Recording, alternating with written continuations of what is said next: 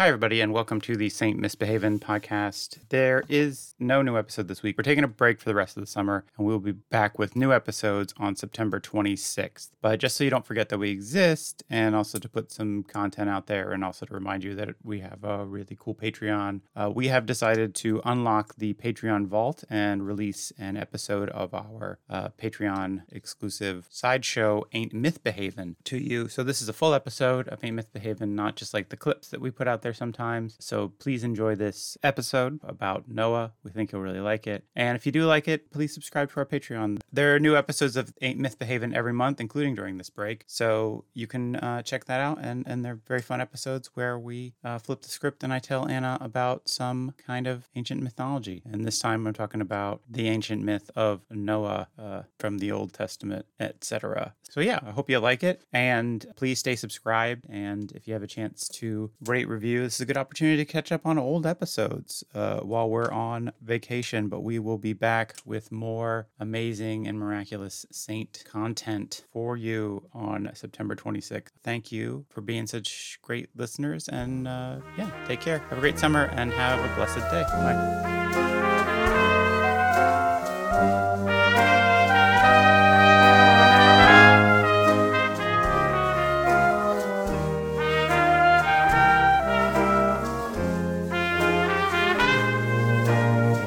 Everybody, welcome to Ain't Myth Behavin', the podcast about legends from people who are. I am your host, Matthew Shadorn, and I am joined, as always, by my vestigial tale, Anna Domini. Wow, that's a new one. You know what? I just feel like in the sideshow, you're just... Yeah, there's no purpose for me because I'm not the researcher. So, but you still can't call me your friend, so I get it. It's just, I just don't want to lie to the audience about the nature of our relationship. Fair enough. Which is purely professional in the sense that... And not even really professional because there's not... Now you're making it sound like we're fucking or something. No, I mean, it's not... You're just like digging your way into it all. No, I would say it's purely professional, except there's no money involved, so I don't even know what the term is for this relationship. If anything, then that would make it a purely voluntary, but that's the impression you don't want to give because, that's too close to friend. I guess, a voluntary relationship just does sound like a friendship. Yeah. But it's somewhere in between friendship and not. It's more like, I guess a voluntary relationship in the sense that sometimes people take like food to the unhoused, Or it's sounding more like you think of this as like when people make phone calls to the elderly because they're alone. That's also part of it. Yeah, that's it. It's just your family reached out to me and they're like, could you talk to Anna once a week about, it doesn't matter. Just to give Danny a break. Doesn't matter. And also if you could give her a little job to do, they're like, she's like one of those working dogs where she doesn't have anything to do. She just becomes destructive. She just starts eating her own tail. She'll chew up the furniture and pee on everything. It's just, it's a mess. Well, yeah, that's why we're doing this today, so that, this hour gives Danny time to clean up from the last time I peed on everything. I mean, this is just like Danny's golden hour. He's just like, oh, fuck, finally. Ooh, finally rewatched the Snyder Cut. But how have you been this week, this month? I'm okay. I'm quite tired because I'm not usually doing things by 10 in the morning on a Sunday, I have to say. That's all right. Well, you don't have to do a lot. You just have to passively listen and... No, I have to be funny. That's like... I'd rather have done the research, to be honest. So much pressure. Well, because it's like, if you do the research and you're not funny, it's just like, well, it's not my fault. These are the facts. Yeah. Whereas on this side, it's just... there's a lot. And then also when you do the research, you can write your own jokes and because I don't know if many people share this opinion, but often preparing comedy material makes it funnier than making it up on the spot. I know that's very controversial. See, I'm 50-50 on that. I mean, I do agree that preparing material makes it funnier, but then also preparing material is a lot of work and it's annoying. So it depends on where I'm getting my enjoyment. Am I getting enjoyment more from the reaction of an audience, or am I getting more of my enjoyment from just like not giving a shit? But I am the kind of guy who's put the maximum amount of work into every aspect of comedy except writing material. And yeah, that is very true. But anyways, Anna, have you done anything legendary or heroic this week or this? I've done something that I think would be anti-heroic, or like a legendary level of terribleness. Just pure villainy. Yeah, pretty much. But it was kind of in my sleep, so when I heard about it, I was like, wow, I'm an asshole. Basically, the other night, Danny got up in the middle of the night to go to the toilet and didn't turn the light on in our hall and tripped over, I think, my shoe that I hadn't tidied away properly. And he made an enormous loud crash and woke me up. And I don't get very much sleep, and I'm very protective over my sleep, and I do not react well to being woken up. So he got back into bed, and I was like, you woke me up. And he was like, I think I might have broken my toe. And apparently I said, well, that's not the same, is it? So yeah, I was pretty aghast when he told me about that the next day. I mean, most people would be like, well, that's not the same, is it? I'm very sorry I yelled at you. But you were just like, no, my sleep is precious. You have 10 toes. Yeah. Exactly. You can afford to lose a couple toes. I cannot afford to lose even a moment of sleep. That's pretty much it, yeah. But yeah, so in the morning, I was I kind of half remembered, and I was like, oh, how's your foot? And he was just like, well, you said it's not the same when I told you it was almost broken. So yeah, it was a bit frosty in the morning. You are like a capricious deity, like a god, or yeah, I mean, that does feel like in the way that often in these myths, you're like, that was not a proportional response to what happened. Higher being. Not that I don't want you to get the idea that you're a higher being, but yeah, it's just like, it is very much like, oh, you woke me from my sleep. This feels like a myth because it's like, oh, you woke me from my sleep? Well, I guess I'll murder your whole family. Now face my wrath. Yeah. Which I didn't do. I just dismissed his toe injury. But just to be clear, his toe was not broken. We don't think so. I mean, he played hockey yesterday, but apparently it hurt while he was playing hockey. So I think it's just like kind of bruised, maybe. I think the problem with like having a broken toe is the doctor will be like, yeah, there's nothing we can do. It's too bad, huh? They're like, at best they'll like strap one to the next one, and they'll be like, well. Yeah. Well, we've only got gaffer tape, which duct tape in American. So I don't know if that would be medically appropriate. So what's your thing? It might be better. No, I mean, my thing is, the epic thing that I experienced in the past week is that I hung out with like 3 different groups of people, which was kind of like, wow. Like so many people. I actually met a new person the other day. I know, right? God. I know. Whoa. I got to hang out with someone. That does not happen. Somebody who hadn't been like, vetted, and felt like I should be like, I need to know everybody you've had contact with in the last 6 months, all your sexual partners, like everything. Like I just, 2 forms of ID. But no, we just hung out with like a stranger, not a stranger, but the spouse of a friend. Friend of a friend, presumably. Spouse of a friend that I had never met. And I actually hung out with Tara and her. I never met Tara's husband. And I've also never met Tara's kids. So they came over and we had a nice little day. And she got to meet Tavish. Yeah. Aww. And we got to go to a beer garden. Have you been to a beer garden yet? I have not yet. It's just been kind of cold. Yeah. And we're also not near any, which is the one downside of where we're living now. Yeah, but that's all the epic things I did. It's just... That's pretty It felt epic. It felt big. It felt like a real, like, changing of eras, where it's just like, oh, we're hanging out with people, Anyways. Yeah. So, Anna, today is April. I don't know why. I'm trying to do this intro like we normally do. So thanks everybody for supporting our Patreon. As you may or may not know, this is our Patreon sideshow where we talk about myths, where I tell Anna about a myth from classical mythology instead of her telling me about a saint. So, because last month we did the Epic of Gilgamesh, which was a lot of fun, but Anna felt like she understood but did not. What? Is that I feel like the main take? No, I feel like you kept bringing up the flood. Of the one aspect of the Gilgamesh myth. You kept bringing up Utnapishtim and the flood that he experienced and whatnot, and made me think about flood and flood myths. And I thought, let's talk about the big name in flood myths. Maybe not the original one, which is Utnapishtim, but the guy who came in and did the big version. And we're going to talk about Noah today. Ah, okay, cool. Can I just say, because I don't know, I imagine people are listening to this like in sequence, probably, if they're making the effort. So you would have heard by now about the flood that was actually taking place while we were recording the last sideshow. So I feel like that was pretty significant. Like, I was fixated on the idea of flooding, and unknowingly at the flood time, was happening. Yeah, I was flooding my kitchen. So yeah, it's kind of, it all kind of runs. It's all significant. It works together. But yeah, check out our last episode? It was Saint Gemma. Saint Gemma, the Saint. How could you forget?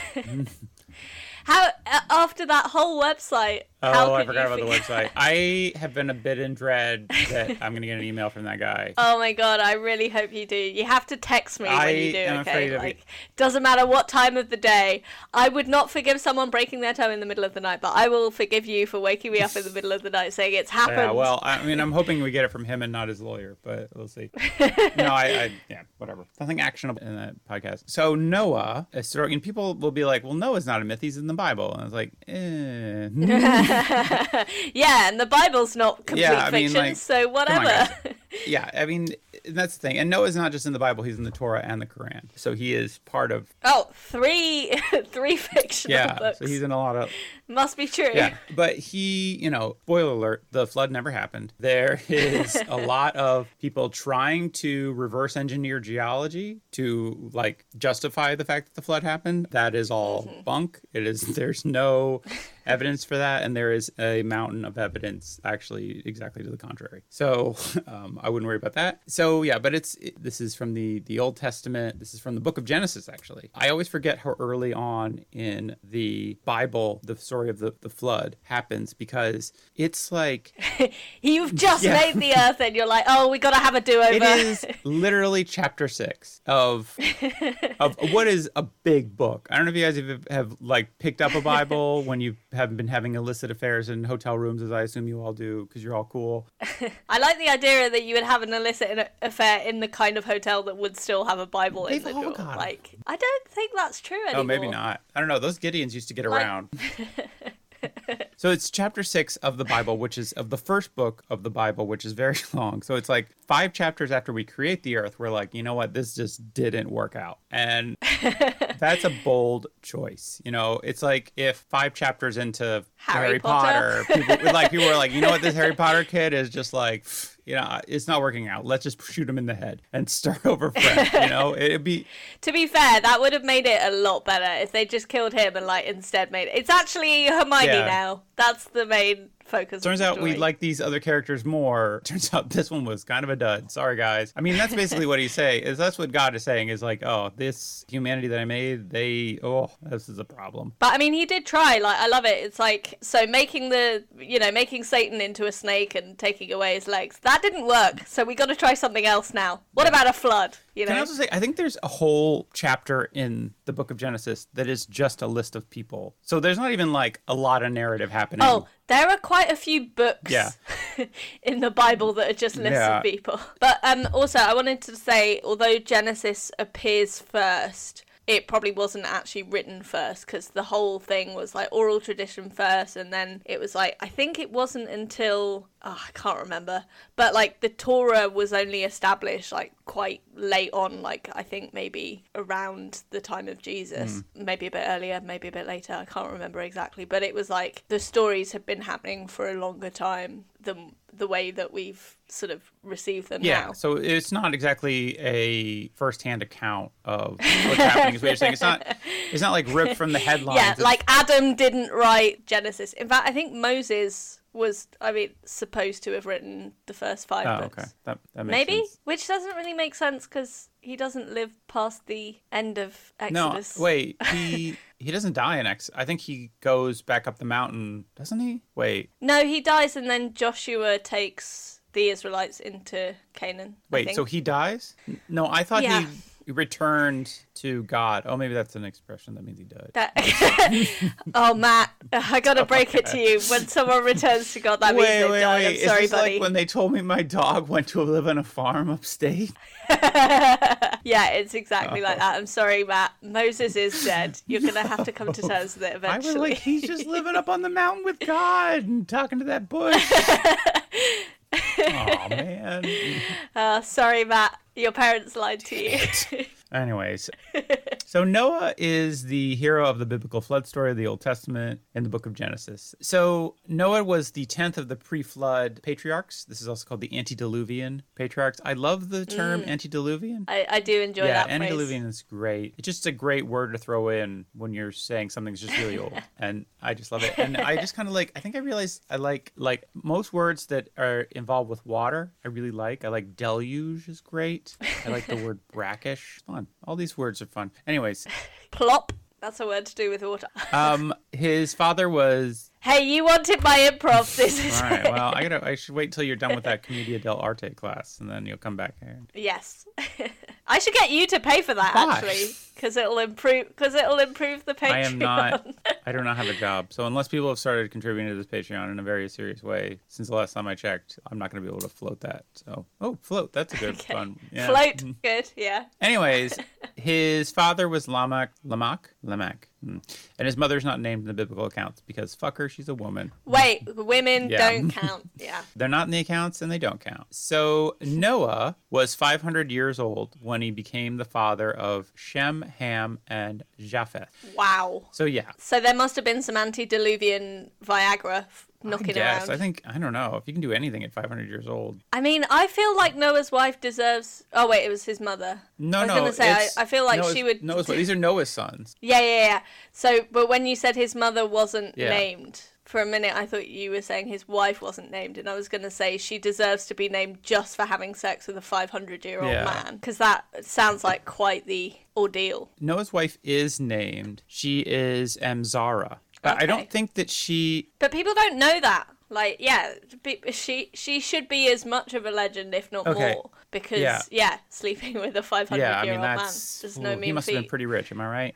She might have been 500 years old, too. I don't know if we really talked about this, but, I guess the biological practicalities at this point probably don't really factor in, because it's like, I mean, 440-odd years after your menopause.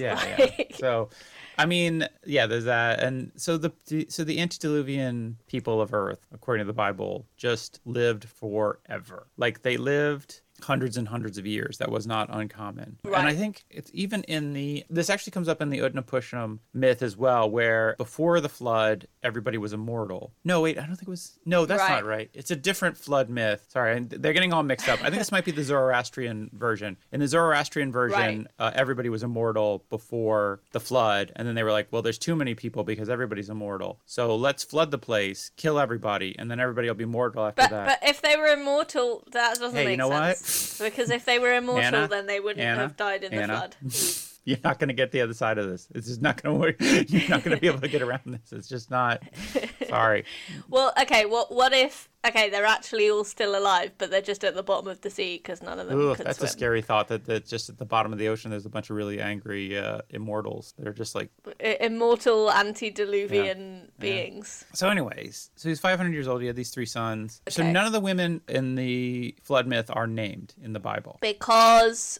God hates women. Well, we know this. I don't think it's fair to say he hates women as much as he is just indifferent to them. So, it's like he just doesn't care. Yeah, but you've never had a period, so All right. You would say that. So he's 500 years old. He has his kids, and I felt old for having my kid in my 40s. So... So this has made you feel better already? Yeah, it doesn't say what he did for the 500 years before this. Because he didn't have children before then. So... Or did he? Was he like... It doesn't say what he... Was it just him and his wife on the boat? Or did he take his... Did he have... I was sure he had kids that he took with him. He did, because he... Or a family. Yeah, because his grown sons, presumably grown sons, because they had wives, came with him on the boat. So those are the only people on the boat. Well, what if they were like 300? Yeah. Well, so, okay, I'm going to jump ahead here just so we understand. So it says he got on the boat when he was 600. Mm-hmm. Oh, okay. Okay. So he started building it? No. So supposedly, and I forget where I read this, but the ark, should say, took 120 years to build. Okay. And so presumably everyone needs hobbies when they retire. Well, sounds like this was his job. I don't even know what he fucking... So that means at 480, God told him to start building an ark. Then 20 years into that process, he has his kid. Oh, okay. So yeah, that does beg the question what on earth he was doing for the first 480 years of his life. And then... Presumably, though, being a good guy, because that's why God wanted him for the ark, right? So maybe he was just doing loads of charity stuff. Yeah, maybe. I mean, maybe not. Well, so the Bible says that Noah was a righteous man and walked with God. But so he was just good at networking, basically. But then there are certain rabbinical traditions that say, like, he was just the best man of his generation, which... Oh, the best of a bad basically, bunch. yeah. So it's like this generation was bad enough that they all had to be eliminated, and Noah was the best guy amongst them. Was the only one. Yeah, so the more rabbinical tradition seems to, and I don't fully, I didn't look into this terribly, but my understanding of it, just generally, and with the cursory research, is that he's not a perfect man. He's just the best man at the time. So it would just... Which could be interpreted either way, I think, because, clearly it might be fair to say that God at this point is a genocidal maniac.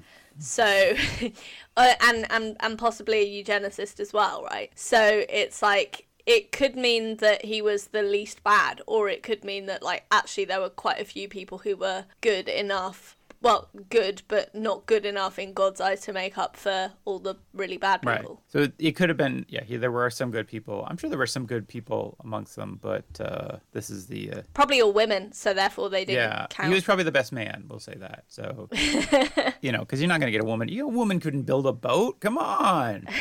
That's true. An ark. Yeah. Our boobs just get in the way of, trying to hammer. You couldn't even... Stuff. Now, weak lady hands can't lift the planks. Then, you got periods and whatnot. And it's just not going to work.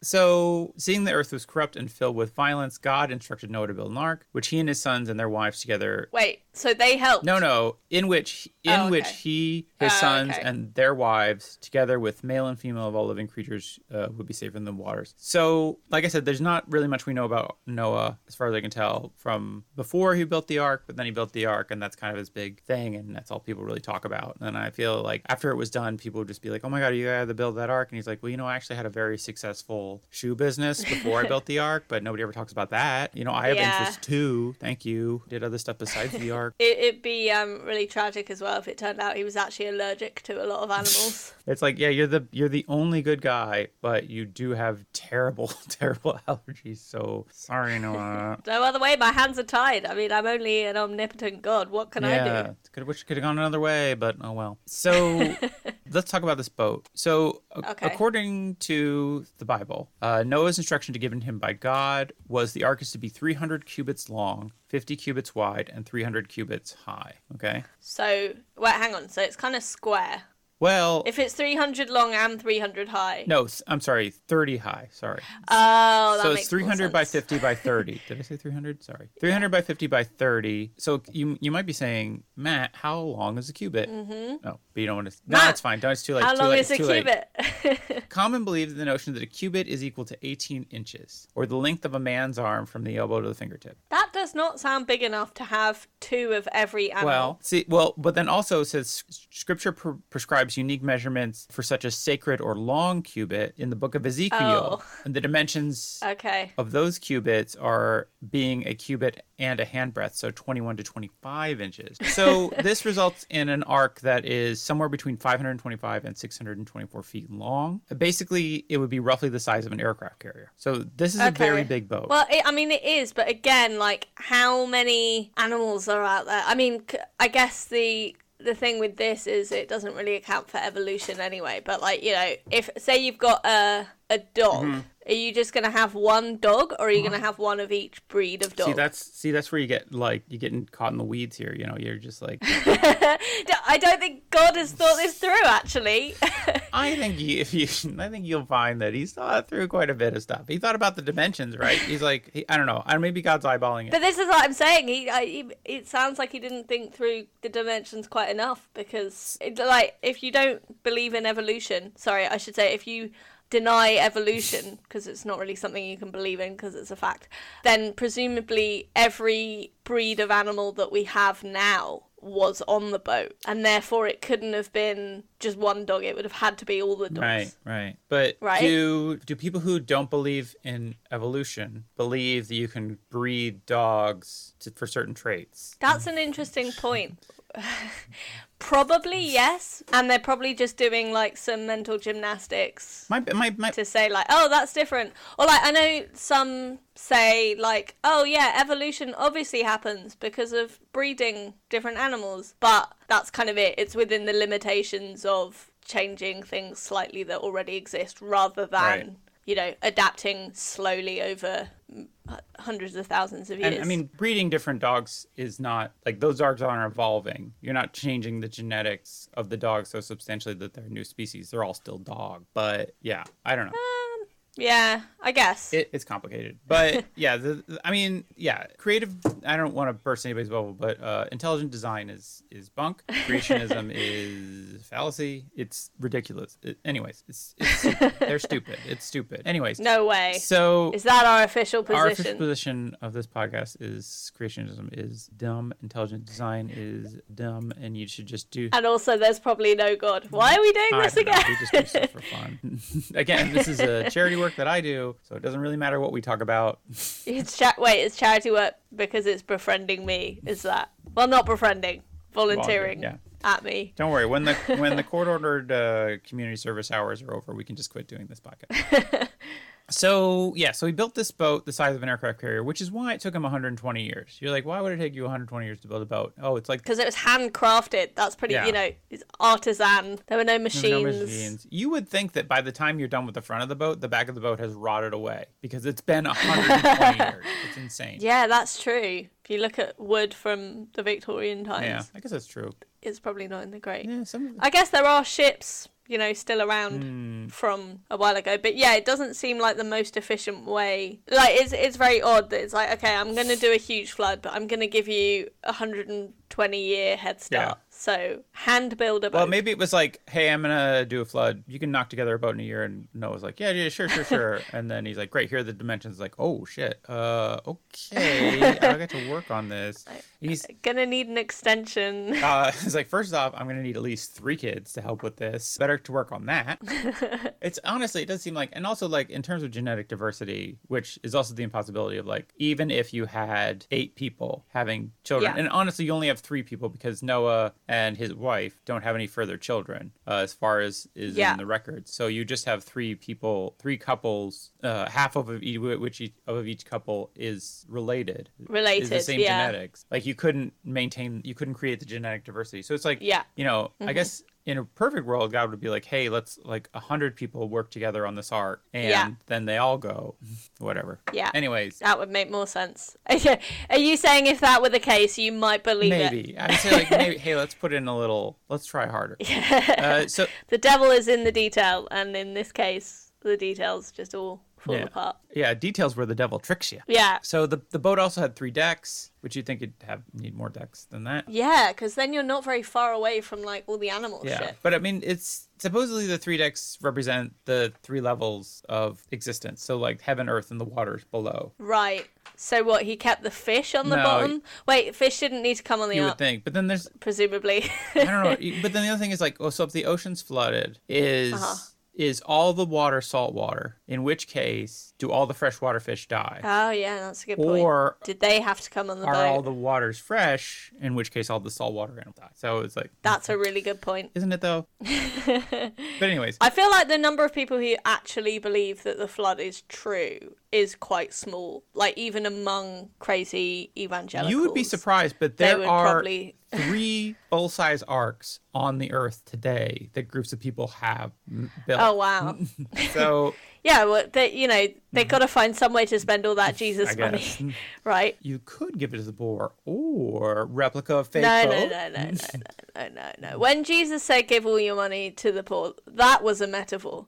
Nothing else of what's in the Bible is a metaphor, but that his specific instruction is one that we do not have to follow. Yeah. So there's a lot of speculation about what the Ark looked like and then how it kind of operated on a logical level, like how you would include all these animals. Yeah. So they were saying, the lowest deck was for wild beasts, the middle deck was for birds and domesticated animals, and the top deck was for humans. Why wouldn't you let the birds be on the top deck so they could fly around? It does feel like you'd want the birds up top. And it does feel like that would be the easiest way to manage the birds, is just like they could just fly around. Yeah. But, again, you want that deck for humans and you don't want bird poop everywhere. I mean, there are people who say like, oh, the bottom deck was just for dung.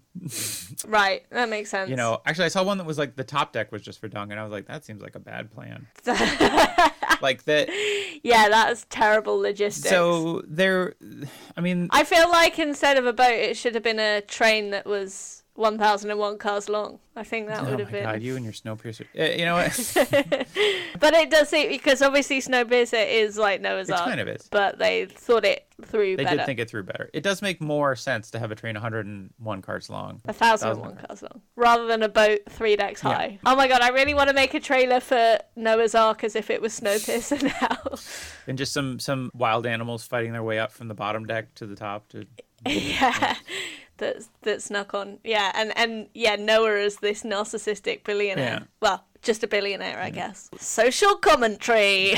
So there's a lot of speculation about what the Ark looked like. There was a 16th century geometer, which is apparently the name for somebody who studies geometry, which I did not know, who calculated the ship's internal dimension. His name is Jonas Buto, and he calculated this ship's inner dimension. Can you imagine? Yeah. You're like an academic mathematician, and you dedicate your time and your intellect to doing that. I mean, what a waste. Like, we could have, maybe we would have already terraformed Mars if people didn't waste their fucking time on trying to justify these clearly batshit stories. I mean, I read something that said like the first edition of the Encyclopedia Britannica just presented the story of Noah's Ark as just pure fact. It was never like, and this is like in the 1700s, right? And so this guy is 200 years before that. And it's like, it's just like, I don't know, this is one of the great problems of like, now we face like the great problems of like the origins of the universe and how, things work on a quantum level and the mysteries of the human mind. And here they're just like, what about this big boat, right? How does this boat work? Because I've been in boats, but like, this seems like a big boat,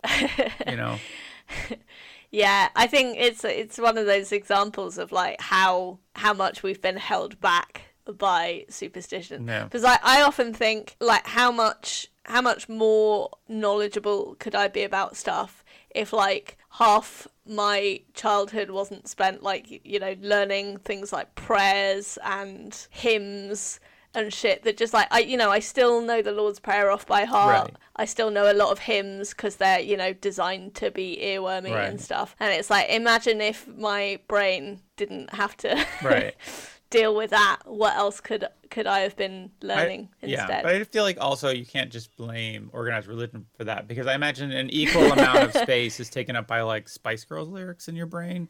Wow, that is very stereotypical. So, I should say, this guy, he figured out the dimensions of the ship, allowing for Noah's grinding mills and smokeless ovens. It's a model widely adapted by other commentators. Apparently, also there are theories that I don't know where people get this idea from, but that male animals were separated by females by sharp stakes to prevent breeding. So okay, wait, but how long were they on? It was only 40 days and 40 nights, wasn't it? No, that was how long it rained for. That's how long it rained for, right? So there's some. I mean, there's a lot of conjecture on this, because like if you read the Bible, which I do not recommend, it's like kind of long. Main character doesn't show up till halfway through. 2 stars. But it's the weird ending. But the Bible is the Snyder Cut. That's... if any book needed an editor, it was the Bible. They tell the same story 4 times at the beginning of the New Testament. It's dumb. Anyways, so there's multiple sources of these stories, and the Bible kind of merges them. So there are parts that don't make like sense. Like they contradict each other basically, and they don't make. No way. Are you saying that even if people say that they read the Bible literally, they're not telling the truth. Yeah, apparently it turns out there's no literal way to read the Bible because it doesn't make literal sense. But then that means that people who are homophobic because it says so in the Bible are just using that as an excuse. Perhaps. You might be onto something there with that theory. Whoa. Yeah, it's because like there's no internal logic, so there's no logical way to read the Bible. So it's like, anyways, so enough about that. Yeah. No, I want to beat this drum a bit more. No, it's all right. I feel like people are listening to this, they're probably like, yes. Everybody's thoughtfully nodding their head and be like, yeah, so clever. So, Talmudic traditions relate that while Noah was building his ark, he attempted to warn his neighbors of the coming deluge, great word, but was ignored and mocked. God placed lions and other ferocious beasts to protect Noah and his family from the wicked who tried to keep them from the ark.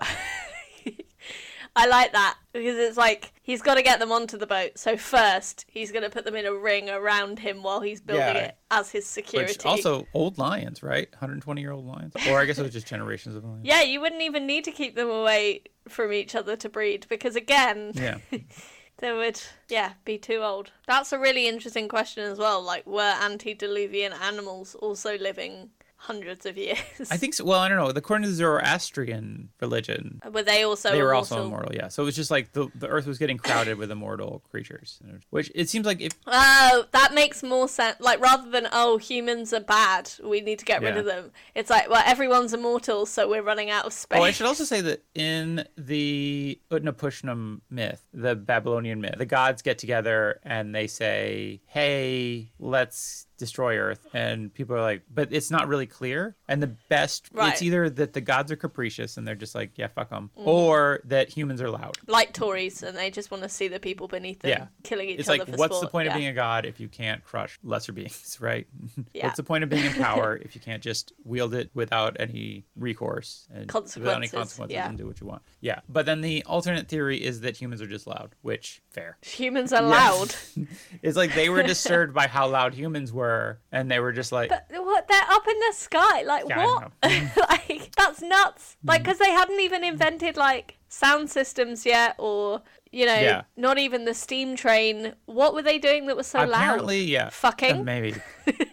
I imagine they had horns and drums and all kinds of instruments and stuff. Okay, yeah. But it's not just like general wickedness. It's not like a moral judgment. It's just kind of just like so annoying.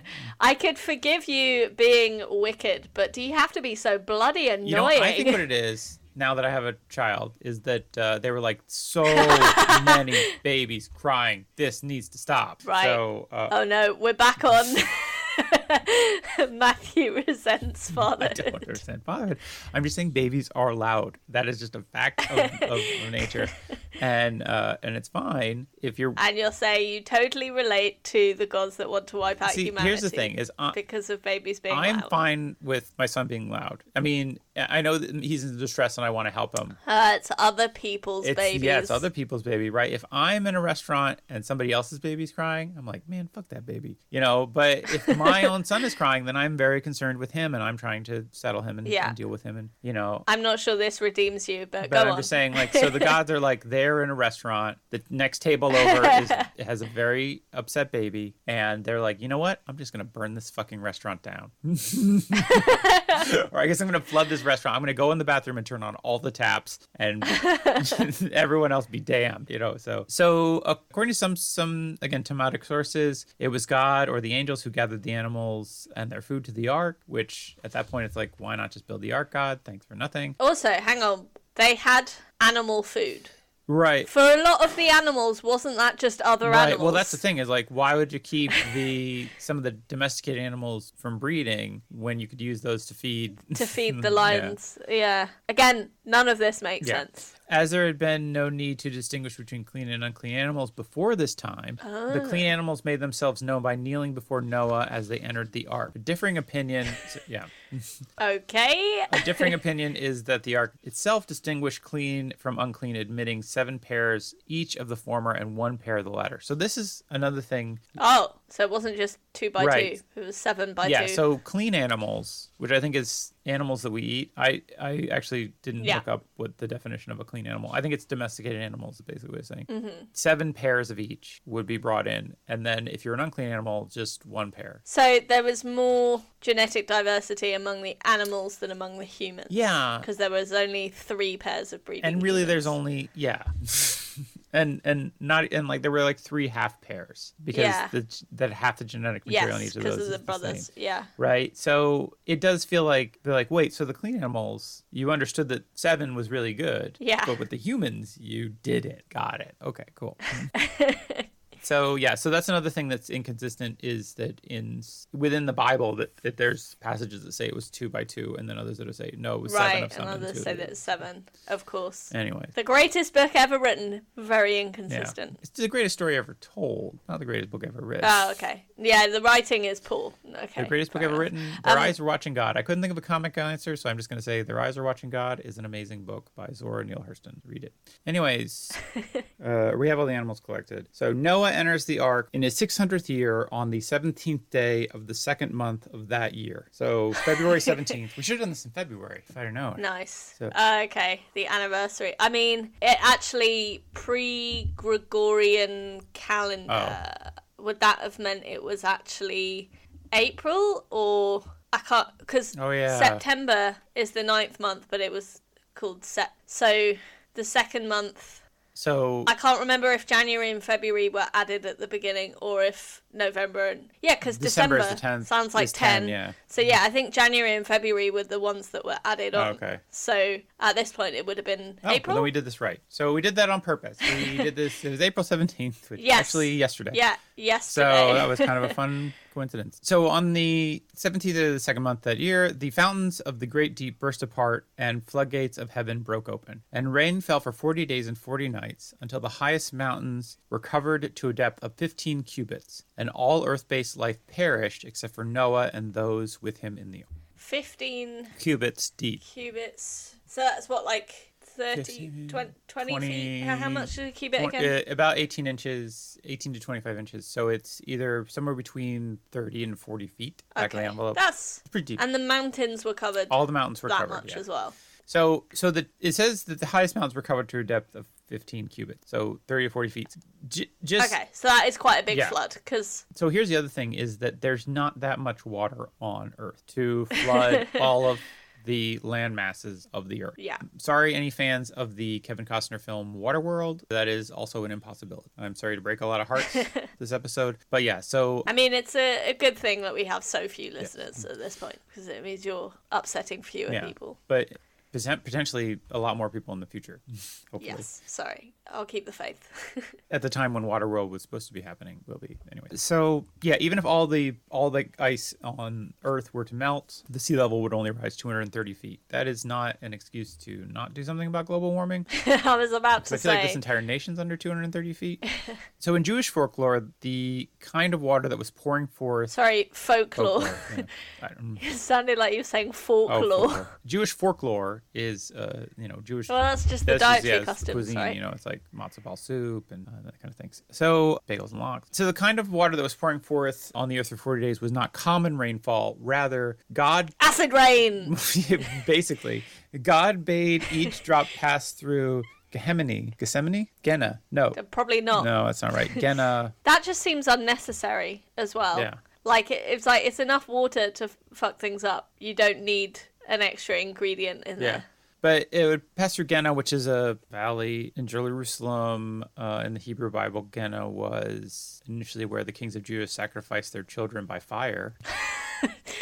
Casual. Yeah. So anyways, it passed through Genna and fell to earth, which hot rain scalded the skin of sinners. So it's not enough that these people die Wow. drowning. They also have to burn first. Burn a bit first. Wow. Yeah. It's a little... That seems a proportional response from the creator of all things. Yeah, there's some things to talk about how, like, the flood isn't just the destruction of the earth, it is the almost literal uncreation of the earth. It's like taking the creation myth and reversing it, basically. So it is just like a complete and absolute destruction of all that is. Which, again, he could have just foreseen it and done it right the first time. One would imagine, but I don't know. Yeah, it raises a lot more questions than it answers, honestly.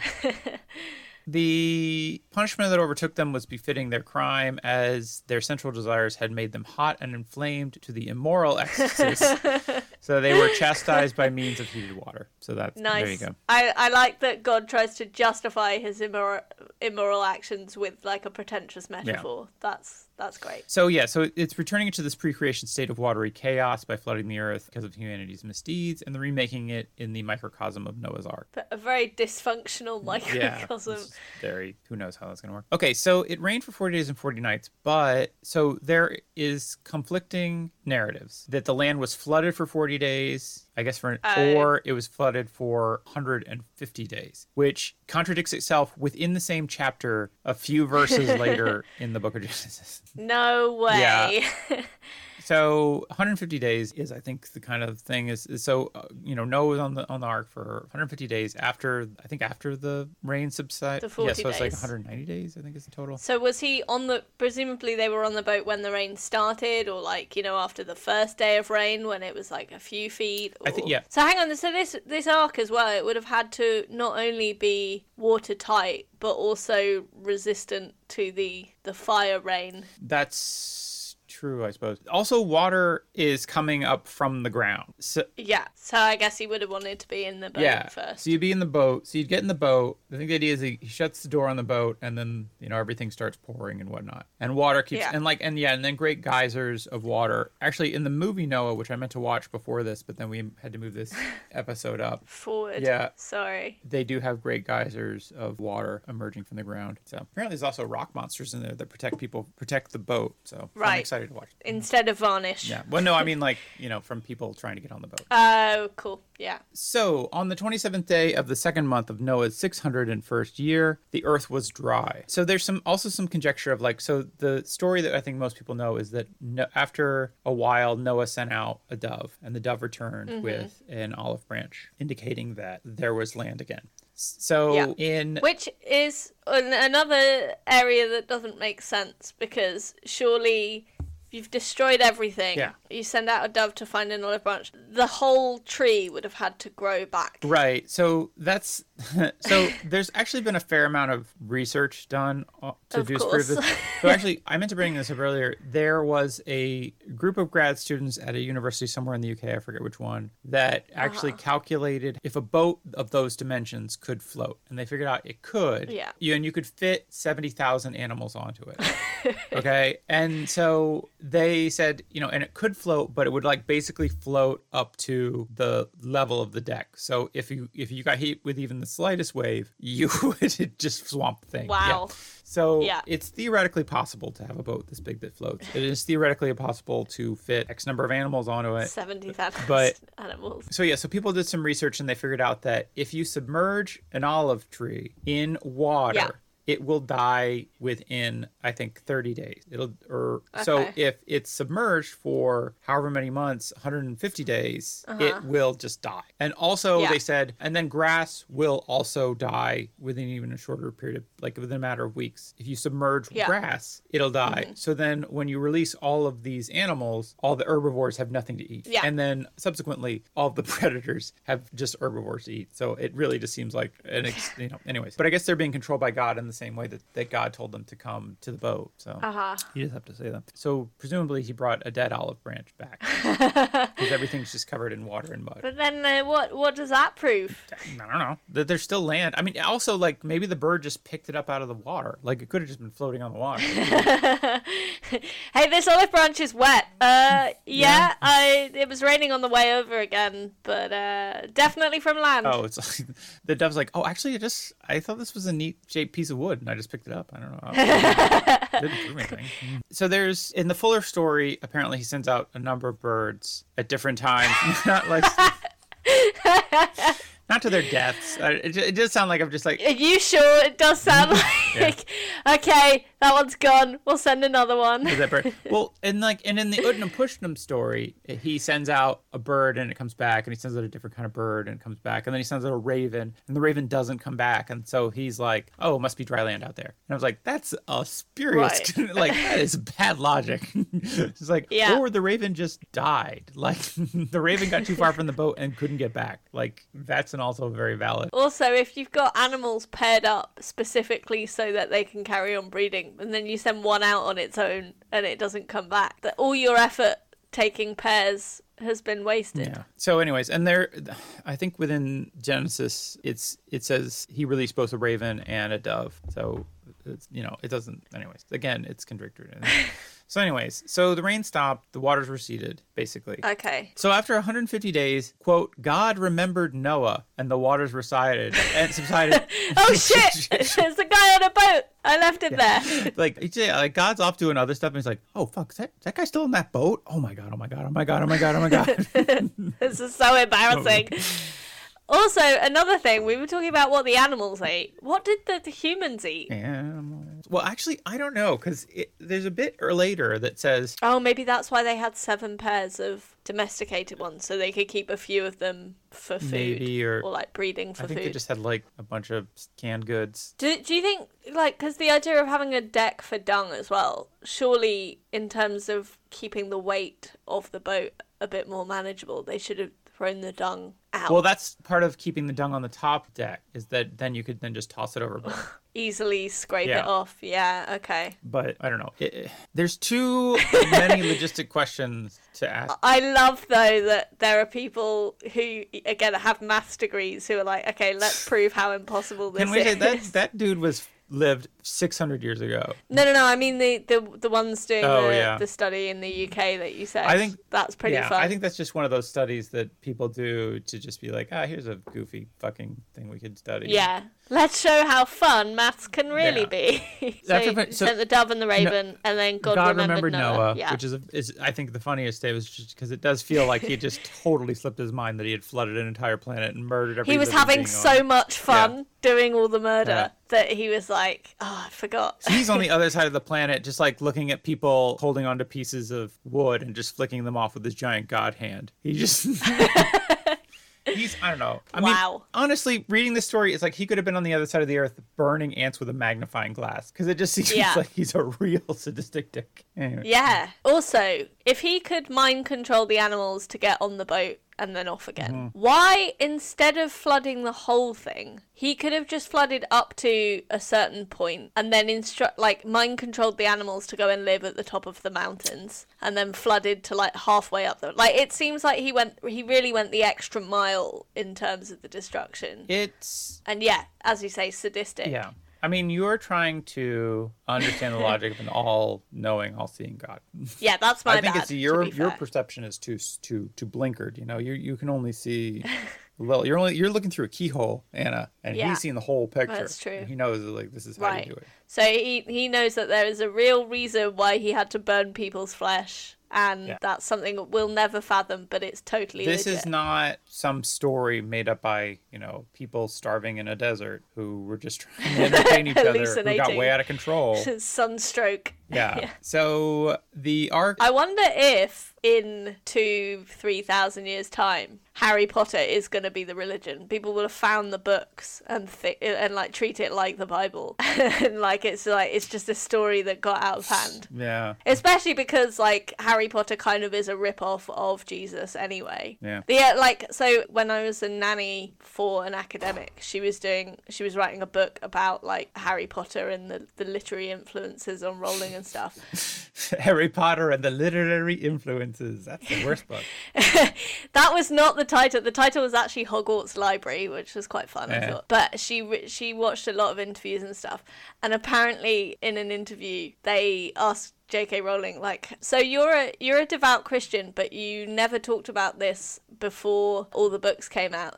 And then out of nowhere, she was just like, all women have a vagina and all men have a penis. And they were like, that is not what we asked you about. Because Jesus said so. No, they were like, what? So why didn't you ever talk about your faith before the last book came out? And she was like, well, because I didn't want to give away the ending. So she was literally admitting that, like, you know, the resurrection story in Harry Potter was just like lifted totally. I don't know. I mean, it does start out with like somebody trying to kill a baby, which is Jesus. Yeah, Herod. It also starts with somebody failing to kill a baby, which, as somebody who's trying to keep a baby alive for a couple of weeks now, feels like it'd be very easy to do. It's quite far-fetched. Yeah. I'm just saying, like, I am actively trying as hard as I can to keep this baby alive, and it is work. Hard work.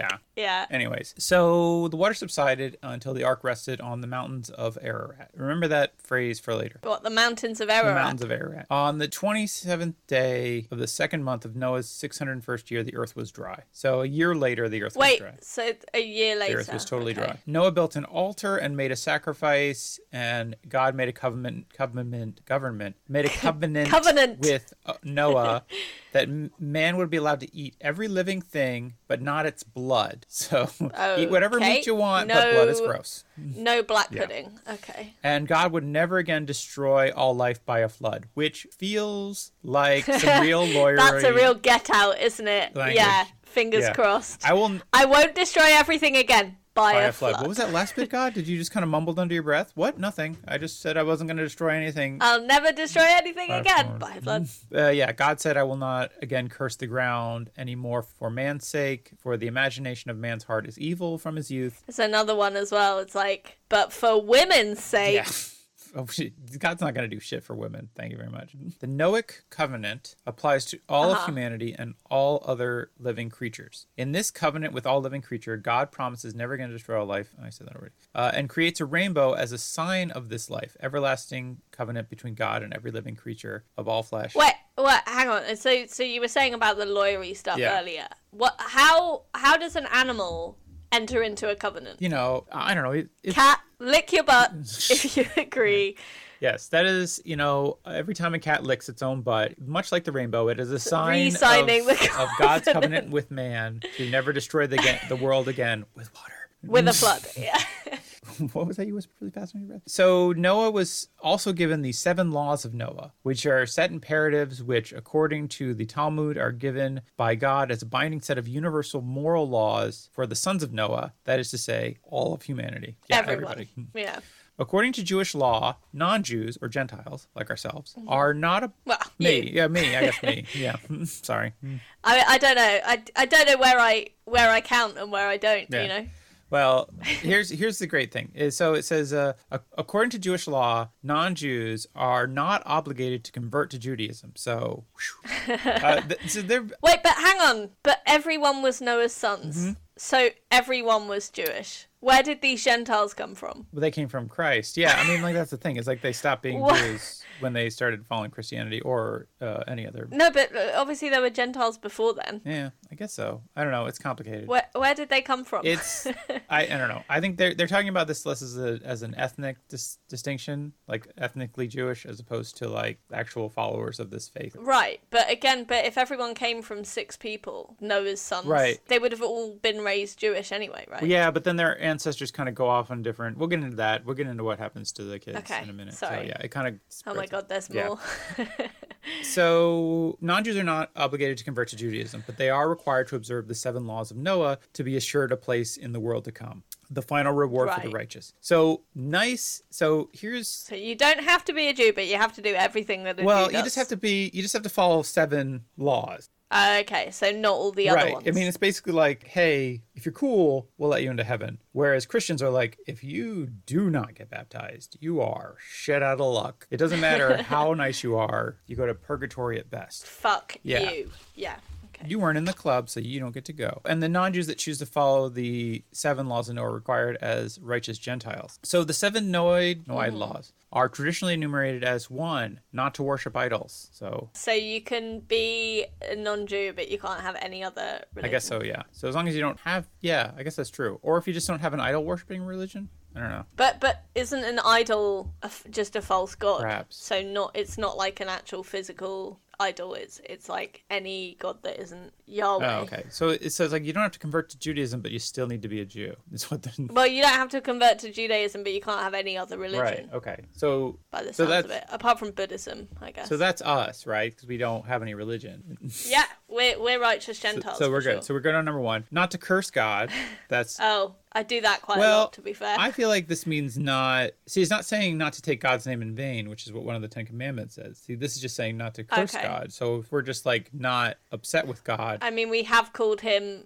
I called him a genocidal maniac earlier. I've definitely been rude about him. But I feel like that's not slanderous because it does feel... It's all true. I don't know. Maybe maniac is slanderous. Okay, so maybe we're a bit iffy on number 2. But I feel like number 3 we've got down pat. Number 3 is not to commit murder. So, okay. Cool. We've never done any really good put downs of each other, so we haven't committed murder yet. Well, yeah. And we've also never taken a human life. At least I haven't. So I don't know about you. But what are you accusing me of? Anything. Yeah, I've never done that either. Number 4 is not to commit adultery, bestiality, or sexual immorality. What does sexual immorality cover? Because, me and Danny aren't married. Right. And it will come as a shock. I don't know what immorality means in terms of if it's like certain positions are immoral. If it's like... You can't do doggy style because then that's bestiality. Yeah, that's basically bestiality. I mean, doggy style is a gateway to bestiality. It's right there in the name.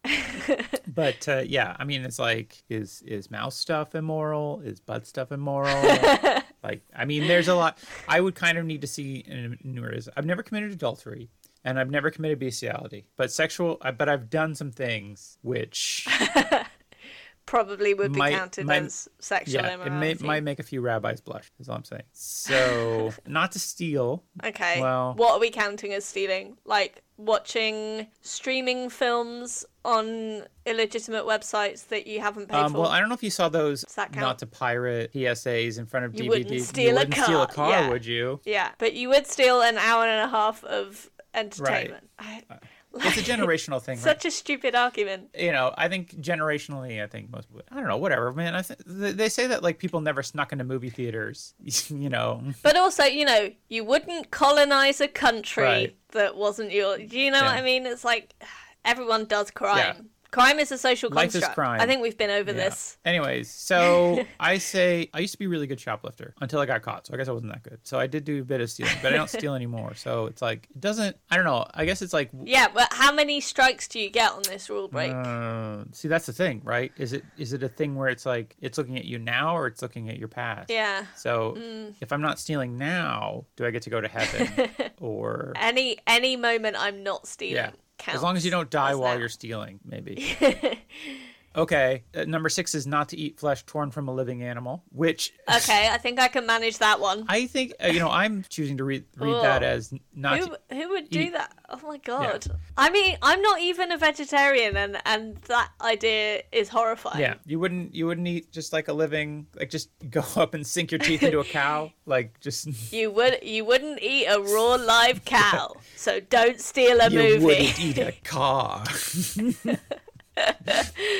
Oh god. So yeah, it's I think this is coming in with like the thing where they like don't drink blood, which is just mankind is forbidden to consume meat with the blood in it. So don't also eat raw steaks. No steak. Yeah.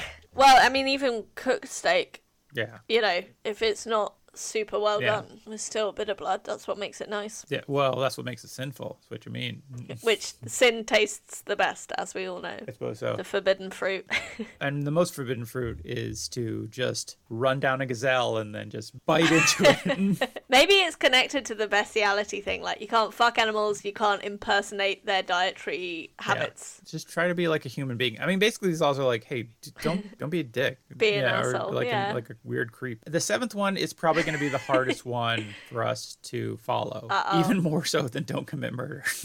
Okay. And it is to establish courts of justice. Oh. Yeah. What? So. Okay. But if everyone establishes a court, then there's it sounds like there's going to be more courts than you actually need. That's the problem with everybody having their own court of justice, is then at some point the idea of justice becomes so individualized that it becomes meaningless, right? Yes. So it does seem like you kind of need some kind of universal central court. sense of justice or arbiter of justice or morality. Not too much. I mean, I guess actually that sounds terrible to have a central arbiter of morality, because then people in power can justify anything, which will come up later. And but I do at the same time do not feel like I'm going to be establishing any kind of legal framework for myself or others. Yeah. And I don't foresee that as something, I mean, maybe a society crumbles and somehow I don't know how far society would have to crumble that somehow I'm on top. The one establishing the laws. That I'm suddenly the lawgiver. It's basically, these are the 7 laws. It's a weird one. If you're going to set an impossible task, that's a weird one to choose as well. Because, like, clearly it's like, okay, these all sound reasonable. And then it's like, oh, hang on. This is just a way of keeping all the Gentiles out. Well, no, it feels like it's a way of keeping everybody out. I mean, if it was something like maintain a sense of justice in the world or something like that, you could be like, okay, people can do that. People can try to be a good person. You can be like, okay, I'm going to maintain justice. Which I think is more what it is saying. Is like it's saying like... No. We have to interpret everything literally. Well, no, this is the Talmud. We can kind of have... Cool. We don't have to be quite as dogmatic about it. Anyways, God said to Noah and his sons, be fruitful and multiply, replenish the earth. He also said that all the fowls of the land and the fishes would be afraid of them from now on. So, and furthermore, that's a weird one to add in. It's weird. I mean, well, because it's kind of like that in the Garden of Eden, right? So this is kind of... Fill the earth and subdue it. He's basically just rereading the script from the Garden of Eden, which is, But no one was around at that point, so he's like, oh, this is all new material. Yeah, they don't know. Yeah, it's new to them. So, because it was basically when they were in the Garden of Eden, the animals weren't afraid of Adam. But then after he was cast out, then there was that thing. It's the same thing with Enkidu, right? Where he was with the animals, and then all of a sudden he was cast out of paradise. So it is kind of like, it's kind of a good news, bad news. It's like bad news, all the animals are afraid of you. Good news, all the green plants and every moving thing would be your food. So you can eat whatever you want. Unless it's blood. With the exception of blood flesh that was not to be eaten. And he also said, whosoever sheddeth man's blood, by man shall have his blood shed. So basically, if you're gonna cut someone, you gotta let them cut you. Eye for an eye, that kind of thing. That's fair. A rainbow called my bow was given as the sign of the covenant made between me and you and every living creature that is for perpetual generations. This is God saying this. So God made the rainbow as a sign of his covenant with man, and then... Which is interesting because there were no rainbows before. No, apparently not. So it never rained at the same time as it was sunny. Just light didn't refract through water the way that it did. That's a weird thing to introduce at refraction. That point. It's like, I've done over creation. I'm also gonna make some laws of physics. It is, I mean, if you're starting over, you'll be like, also, couldn't water be more interesting? No, follow me on this one, guys. What if when you shine light through water, it makes colors? I know it's crazy, but I'm God. I'm doing what I want. I made that platypus. Remember you guys were all like, don't make that platypus. And I'm like, I'm doing what I want. Anyways. So after the flood, the Bible says that Noah became a farmer and he planted a vineyard and he drank wine made from the vineyard and he got drunk. So none of the 7 laws said he couldn't do that. There's nothing in them 7 laws. He's rereading this like, okay, don't eat flesh. Okay, cool. But drink as much wine as you want.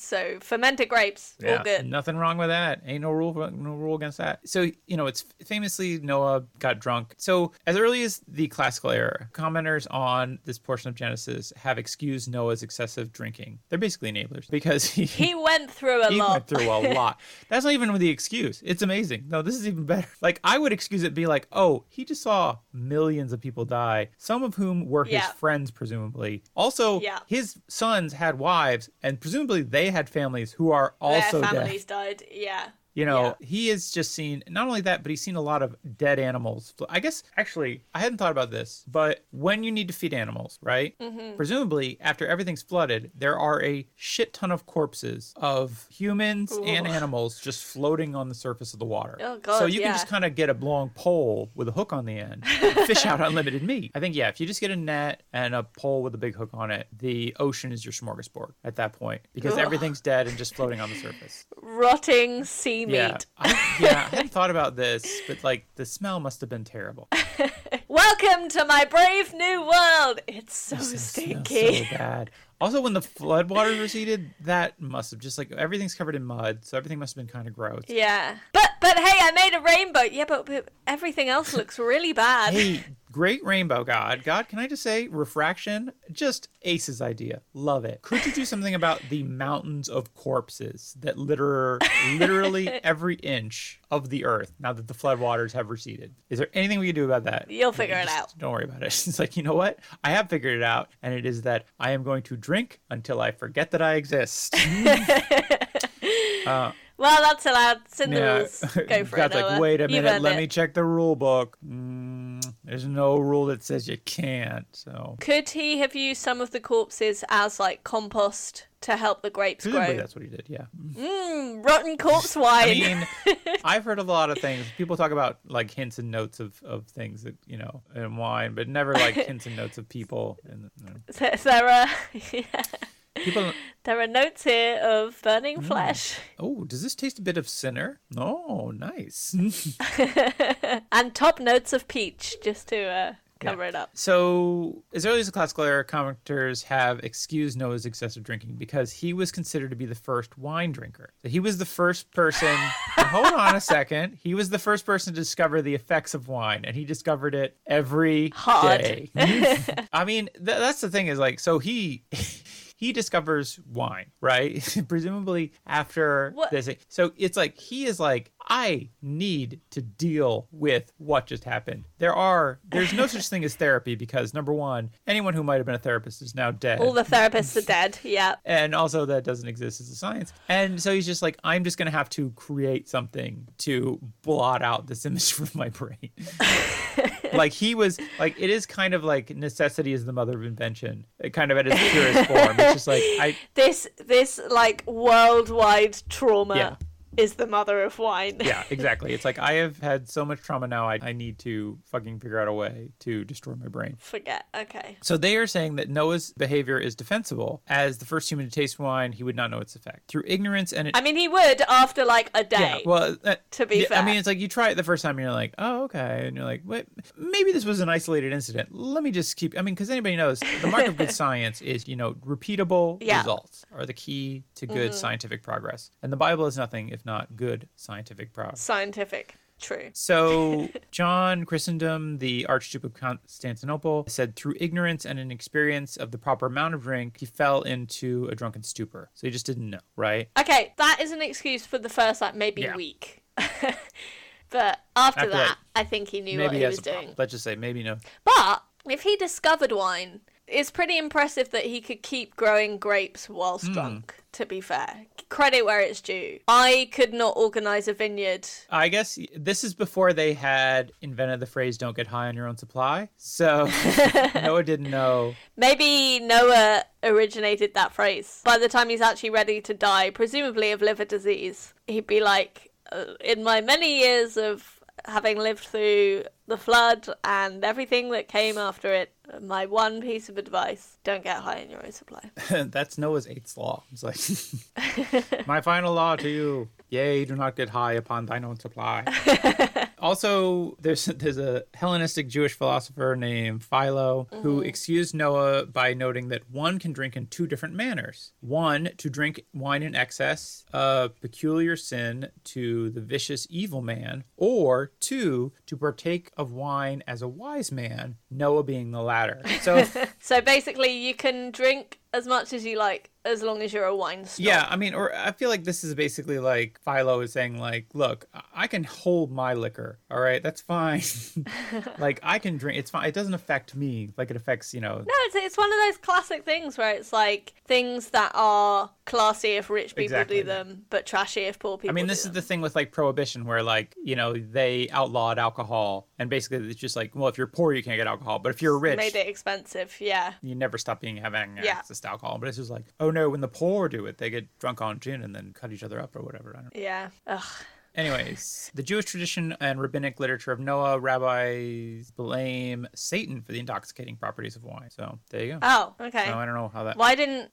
In this flood where he supposedly wiped out all the evil... Right. The evil Could people... God not have... Yeah, but...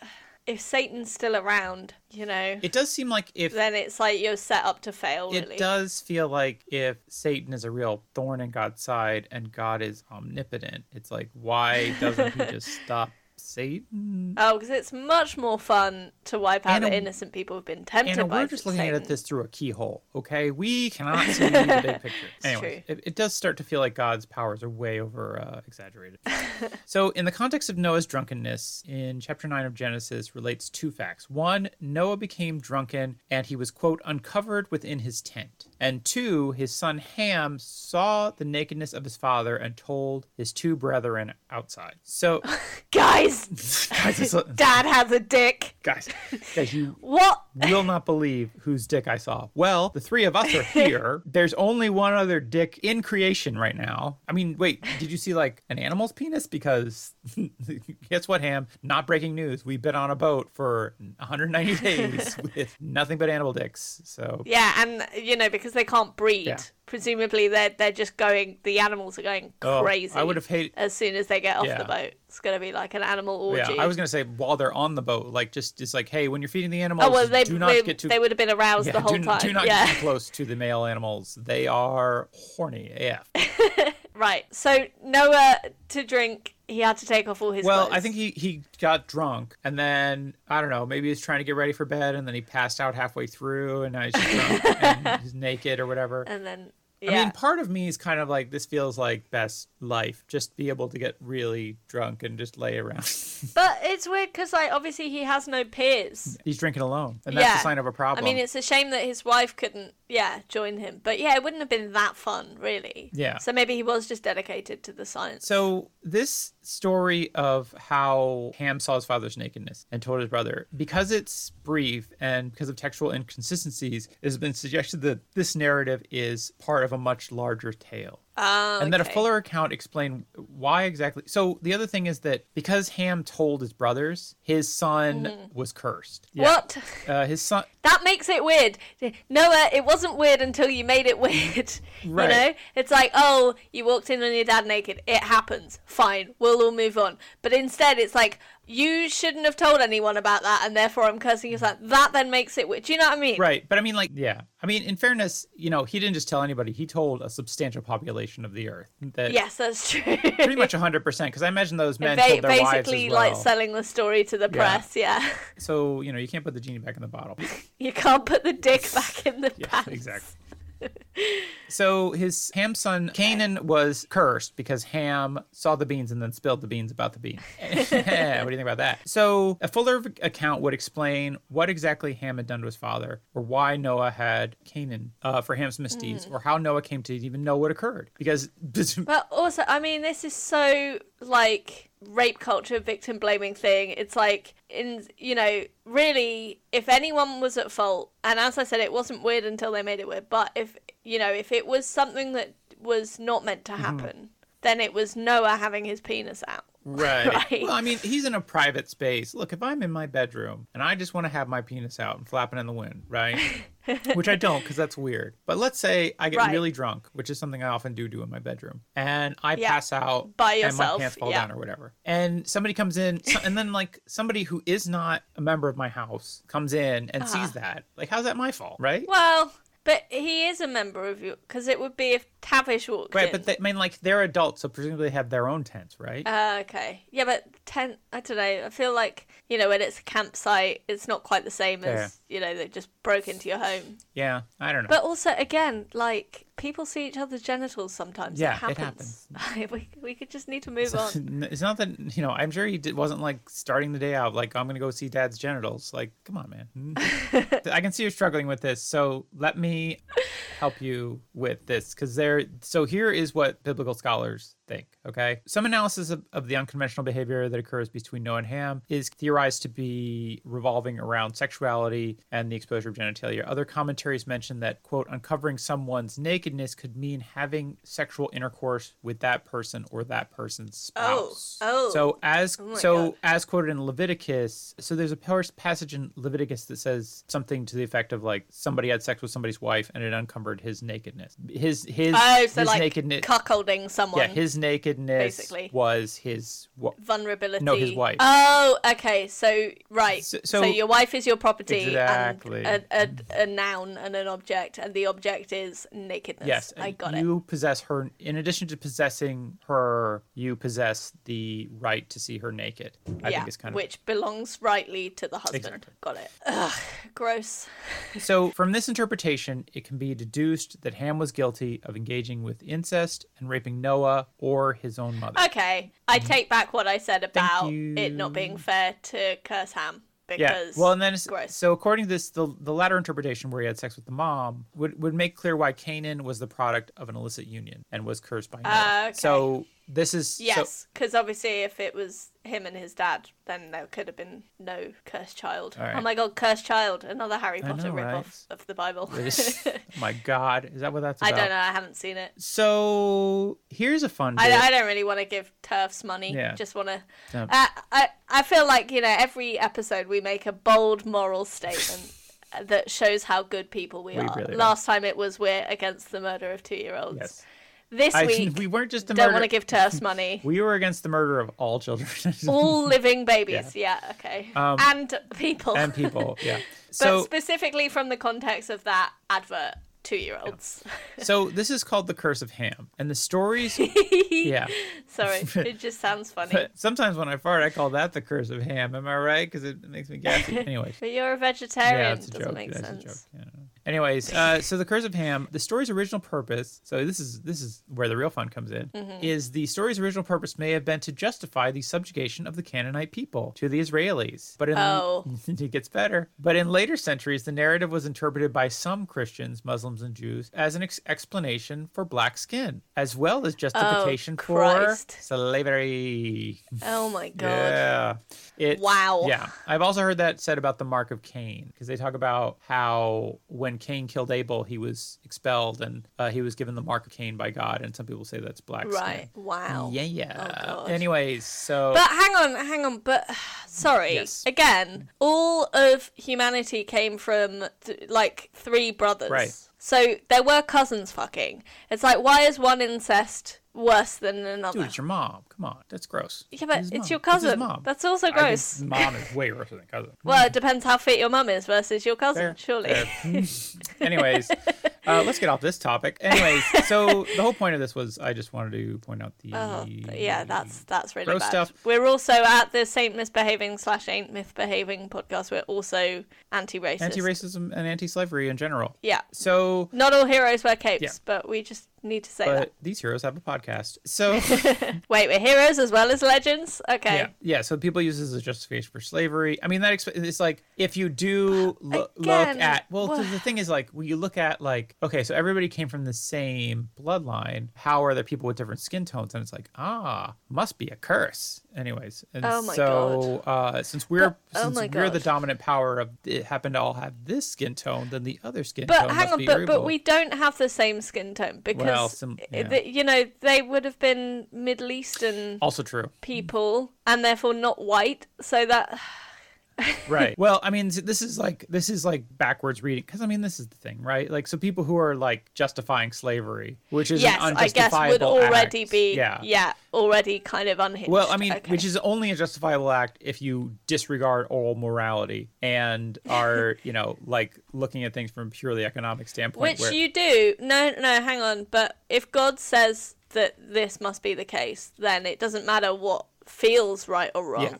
You just got to have faith. Because as you said, we're looking through the keyhole. Right. So that's the thing, right? Is it's like, oh, we can justify this because God has cursed these people, and so they're lesser than us anyway, so it doesn't matter. Jesus. Yeah. So it's really fucked up, and it's horrible, and it's one of those things where people go back and be like, aha, it's basically cherry picking bits of the Bible, so you can be like, I can justify anything I want. Aha. Yeah, which they do. Yeah. So one last thing. Similarly, the Latter-day Saints, also known as the Mormons, use the curse of Ham to prevent the ordination of black men into its priesthood. priesthood. Oh, wow. I didn't know that. Oh, yeah. That was a thing that was in effect so when you're a Mormon man, you are a priest in the church. It's like okay. So every Mormon man is a priest. So, but it's more like, you become confirmed at some point. There's a process for it, and then you become like an adult in the church and you become a priest. Okay. When Mormonism started spreading to other countries and even within the United States, it started growing, and Black people were like, oh, we like this church, we'd like to join. And they'd be like, great. And they'd be like, hey, I'm a dude, I would like to be a priest. And the Mormons would be like,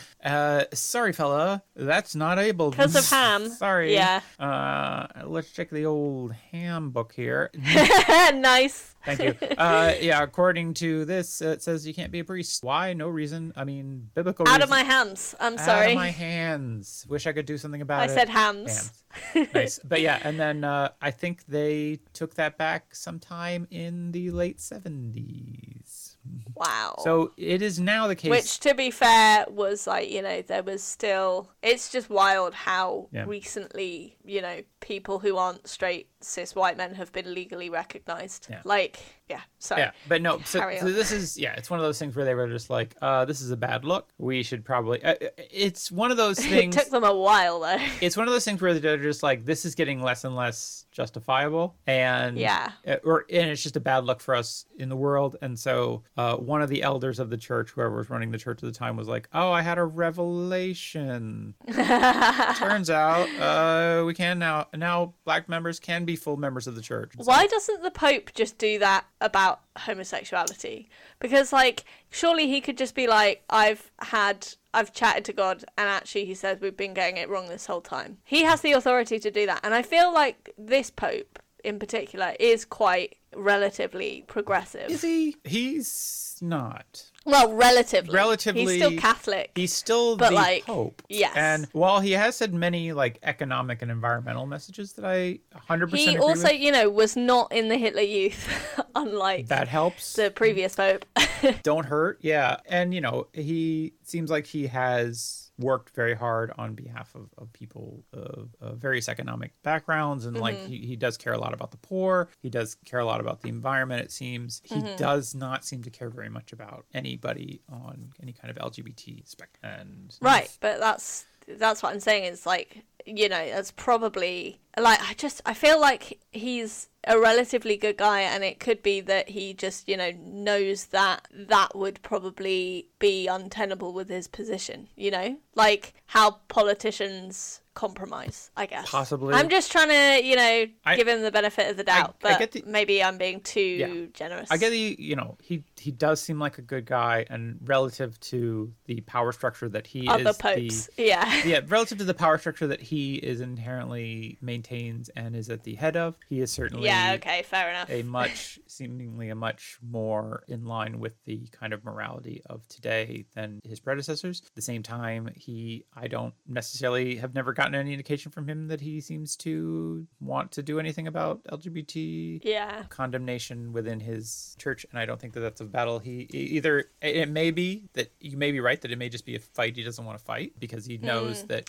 But then I guess that in itself is problematic. Yeah. Because he is the infallible head of the world's biggest religion, I think, still. And so it does seem like he's also an extremely public figure and basically a head of state. So his anything he could say about that would be amazing and helpful, I think, in the long run. But at the same time, what are you going to do? Anyways, so the Noah flood gave us slavery. Okay, so that's not fair. I love that as well. It's like, so God sent this whole flood to get rid of evil. And then after that, slavery was introduced. Well, see, that's the thing, right? So if everybody is virtuous, now, so you only save the virtuous people, then presumably everybody descended... Apart from the rapist's son. Yeah. Everybody who is presumably, came from that would be virtuous. And it's like, well, no, we need to have some villains. So, we have these people who are the descendants of evil people. So again, God has fucked up because he chose 4... No, wait, how many was it? 8 people. 8 people. And one of them was a real wrong'un. Yeah. Again,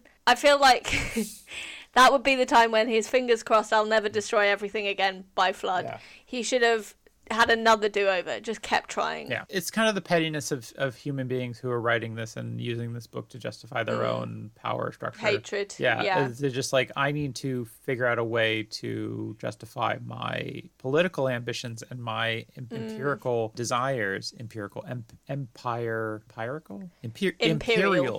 Imperial desires by couching it in the will of God. Myth. And then that way I can justify anything. Yay. Anyways, Noah died 350 years after the flood at the age of 950. Nice. So he was drinking for 300 years. Yeah, he got a real good drink on for 350 years. I mean, it's probably one of those things where it's just like he's at a certain age and he's like, yeah, I know drinking's bad for me, but I'm just like, whatever. I'm going to die soon. Cut to 350 years later. It's like, ooh. Anyways, but yeah, imagine how long he would have lived if he hadn't been drinking, right? Unsustainable. Yeah. I mean, if you scale this down, like when I'm 60, I'm probably just going to be drunk all the time. Yeah. And then if I live another 35 years, that's pretty good.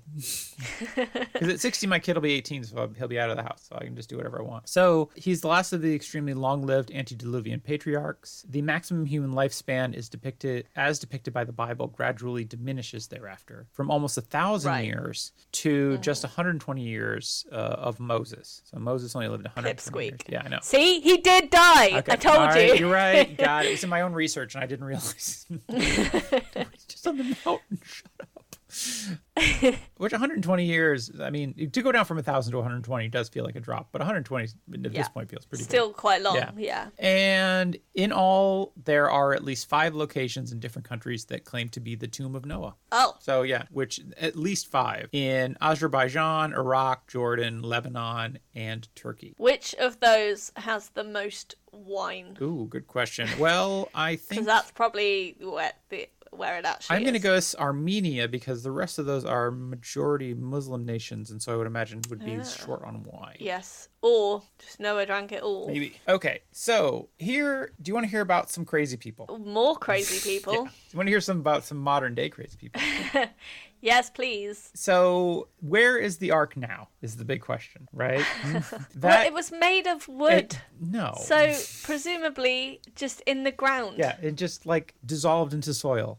Yeah. Like all other trees. Yeah. So, according to the Bible, Noah's Ark landed on the, quote, mountains of Ararat. Okay. Many historians and biblical scholars agree that Ararat is just a Hebrew name of what is the geographical predecessor to Armenia. So, this is just the mountains of Ararat is just like a big space in the nation of Armenia, right? Which is northeast of Turkey, modern-day Turkey, right? Okay. They argue that the word referred to a wider region at the time, not specifically to Mount Ararat, which is an actual mountain in eastern Turkey. Okay. So there is a Mount Ararat. It's a big old volcanic mountain in eastern Turkey. So nevertheless, Mount Ararat is traditionally considered to be the resting place of Noah's Ark.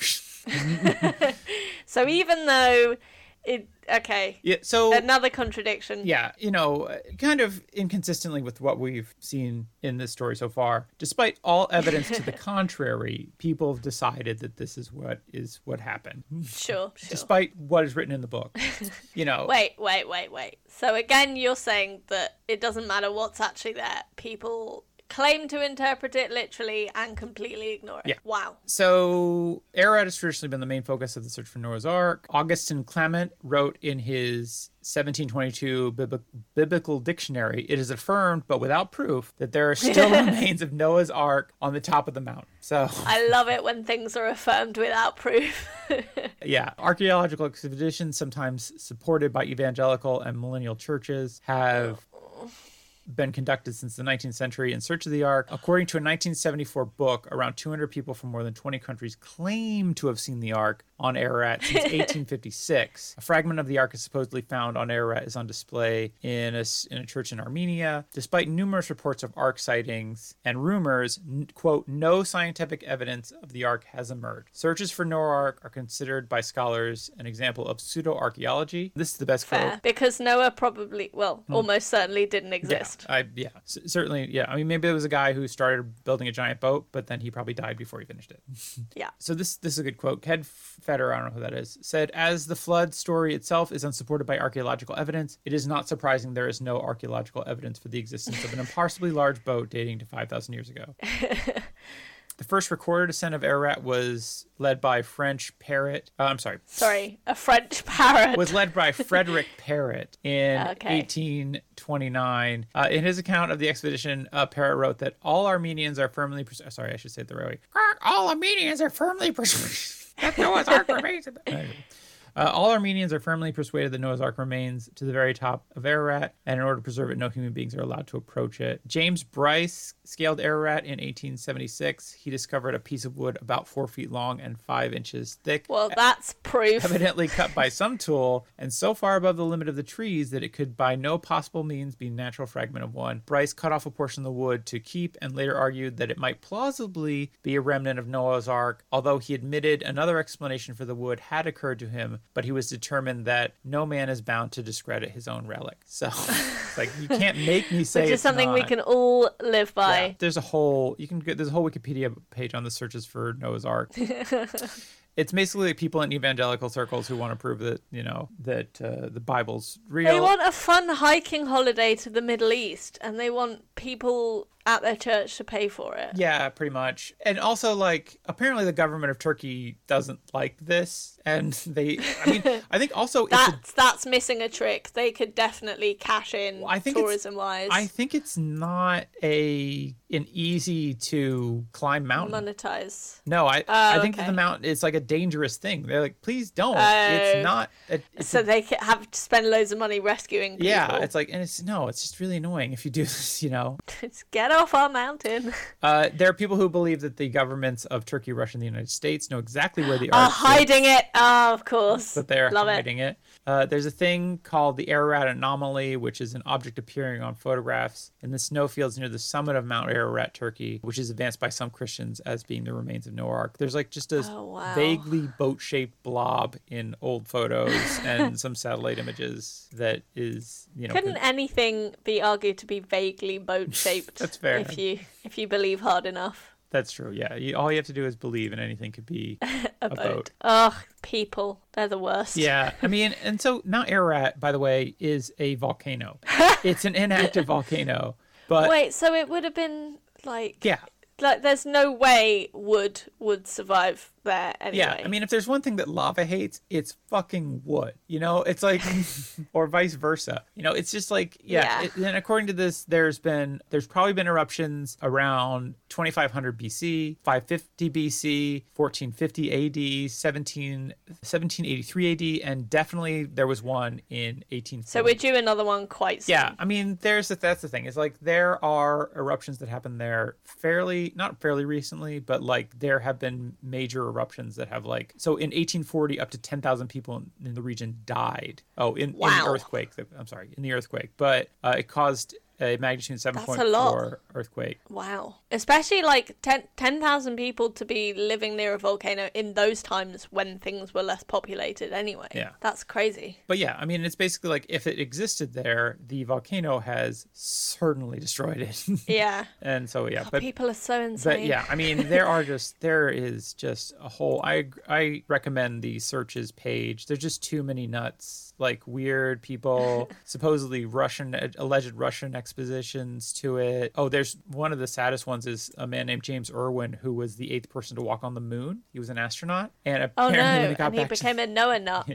And then when he got back from the moon, he apparently went kind of crazy, and or he got extremely religious and tried to go to Mount Ararat multiple times, including one time when he was almost killed in a landslide. And oh my God! They, Kurdish rebels. I've seen the moon, but what I would like to see is Noah's Ark. Yeah, it's really just, I don't know, and it's kind of sad. You're just like, no, you went crazy for going to the moon. Yeah. So also a fun page on Wikipedia is the Noah's Ark replicas and derivatives. There are 3 full-scale Noah's Ark. Full-sized. Yeah. Full size is upwards of 150 meters, so between 440 and 500 feet in length. Just imagine what could be achieved if these people put their money and energy towards something helpful. Well, that's the thing is so one of these I knew about. I didn't realize there were 3. I knew there was one because I knew about one in Kentucky. Got to be 3. Rule of 3. Yeah. The Trinity. When I lived in Tennessee, there was talk of one in Kentucky that they were building, and it was this huge boondoggle. And also, like, the government had somehow the government of Kentucky had subsidized this or given them tax breaks, and it was kind of a big scandal because people were like, "Why the fuck are you spending tax money on a ark that then has exhibits that say oh, and here's where the dinosaurs were kept?" Because no, man. Amazing. There's one in Hong Kong. Okay. And there is one in the Netherlands, and the one in the Netherlands is carried on a platform made out of 25 barges and is the only full-scale ark interpretation that floats. That actually floats. Yeah, and it doesn't float amazing. on its own. It floats on top of. It's just sat on some boats. Yeah, and it can actually move. Wow. I guess theoretically it can move. There are several other smaller scale ones. Some partial replicas you can go and see. I would not go to any of these because I don't think you really want to support the people who make them. No. They're just putting out bad information in the world. At least Elon Musk and his insane plans,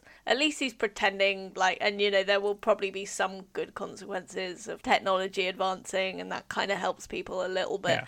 But this is just pure waste and nonsense. Yeah, it's for hope. And if there's one thing that we hate at this comedy podcast, it's nonsense. Yeah, I mean, I often say that I do like when rich people do crazy things with their money, but this is actively harmful because it's putting out bad. Because it's not even just hey, here's an ark and it's kind of fun. You're here's an ark and let us tell you why dinosaurs didn't exist or existed at the same. Yeah, place. And here's an ark, and also the reason why there are black people and slaves. Yeah. Oh, Greenpeace built a 10 by 4 by 4 meter replica of the ark on Mount Ararat in 2007 to warn people about impending climate disaster. Nice. Yeah. That's an okay one. Oh, we like that replica. Here it is. One of my favorites was under the defunct heading. Noah's Ark Restaurant in St. Charles, Missouri was an ark-shaped restaurant. It was later torn down.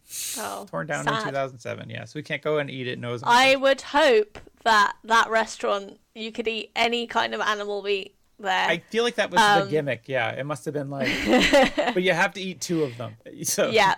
You have to eat 2 whole. But then also the toilets were just the basement. Yeah. There was no sewage system. Well, in some interpretations, the toilet was the roof, and you just have to throw your poop off the top. That's a really fun theme for a restaurant. I think we should start a Noah's Ark restaurant. Yeah. As a vegetarian, I can't really get behind that, but. Yeah. Okay. Fair enough. What if it was just corn shaped into 70,000 animals? I like the idea that you make corn and you can have it shaped into any animal before you eat it, but it all tastes the same. But it's hey, but it looks like a puffin. Isn't that fun? Yeah. That would be much less harmful as well. I think so too. Yeah, I like that. But the amount of different shapes of presses to press things into, or would people be molding these by hand? We really need to think this through. We'll talk about this off mic. Anna, what do you think of this tale? Was it sufficiently epic? I guess it was epic. I mean, just from how much wine he was able to drink and live 300 years, that in itself is legendary. The drinking was legendary, right? Yeah. I mean, that's... Also, making a boat when you're 500. It is legendary. It's just none of it is credible or makes any sense. All the more reason why it's legend. Yeah. Yeah, I do agree that the people don't talk enough about what an absolute lad Noah was and what a partier he was. He could just house wine all day long, and he never got sick. Yeah, and he was a one-guy party as well. Maybe I'm like a modern-day Noah because I don't get hangovers. So I can drink as much wine as I want. Maybe I'll have 354 more years. I don't know. Maybe not. Maybe that wouldn't be the best. No, probably not. We just need to traumatize you a bit more first. Yeah. But yeah, and Noah, survivor of trauma. People don't talk about that enough. That's not a thing that gets talked about enough. Yeah, maybe they should, I don't know, make him the symbol of some PTSD charity or something. Yeah. Survivor's guilt. Just be think that yeah. Anyways, but Anna, thanks so much for joining me today and listening to this rambling thank you for story. Telling me about this. Yeah. Now you know all about floods. We never have to discuss floods ever again. Okay. All right. It's Noah. I'll try not to get excited if there's any other references. Right. No other myths I'm going to bring up are going to involve floods. That makes it sound very much like next time you're going to talk about floods as well. Actually, there were 2 things I didn't mention. There's at least one more flood myth that I didn't mention that comes up in Ovid's Metamorphosis, where Jupiter floods the earth. Okay. But I'll tell you this one really briefly, and then we'll go. Okay. Jupiter decided to flood the earth. All the other gods were like, "Is this a good idea?" And he's like, "Who's the king of the gods?" And they were like, "You are Jupiter." And so he floods the earth. Doesn't save anybody. Like nobody's out there like being like, "Hey, let's save a few people." That's interesting. It takes a special kind of asshole to make Yahweh have the moral high ground there. But a man and a woman do happen to survive, and because that's more impressive. Yeah. They didn't get any warning. No warning, no heads up. I don't know. Somehow they made it. I assume by like floating on a mountain of corpses. That were their They just kept stacking them up and just climbed to the top. Yeah, exactly. I mean, I feel like that's how anybody who's surviving, it's like when you watch a zombie apocalypse movie, it's like, oh, the only people who are surviving this are the worst. So yeah, these two people survive. Jupiter is impressed by their piety or their religious devotion and says, you can live, it's fine, go repopulate the earth. And they do so by... just the two of them. Yeah. Well, and you're like, that doesn't seem like, it seems like that'd be tough for people to do. And it's because you don't understand how babies are made. And they do this by walking along and throwing stones over their shoulders. And when the stones hit the ground, they turn into people. Are you saying every time I've thrown a stone, I've accidentally fathered a bastard? Just over your shoulder, but yes. Okay. So, I've got to be more careful. Yeah, we all do. Okay, so that's the last flood myth I'm going to bring up ever again on this podcast, unless I find another one, and then I'll torture you with that.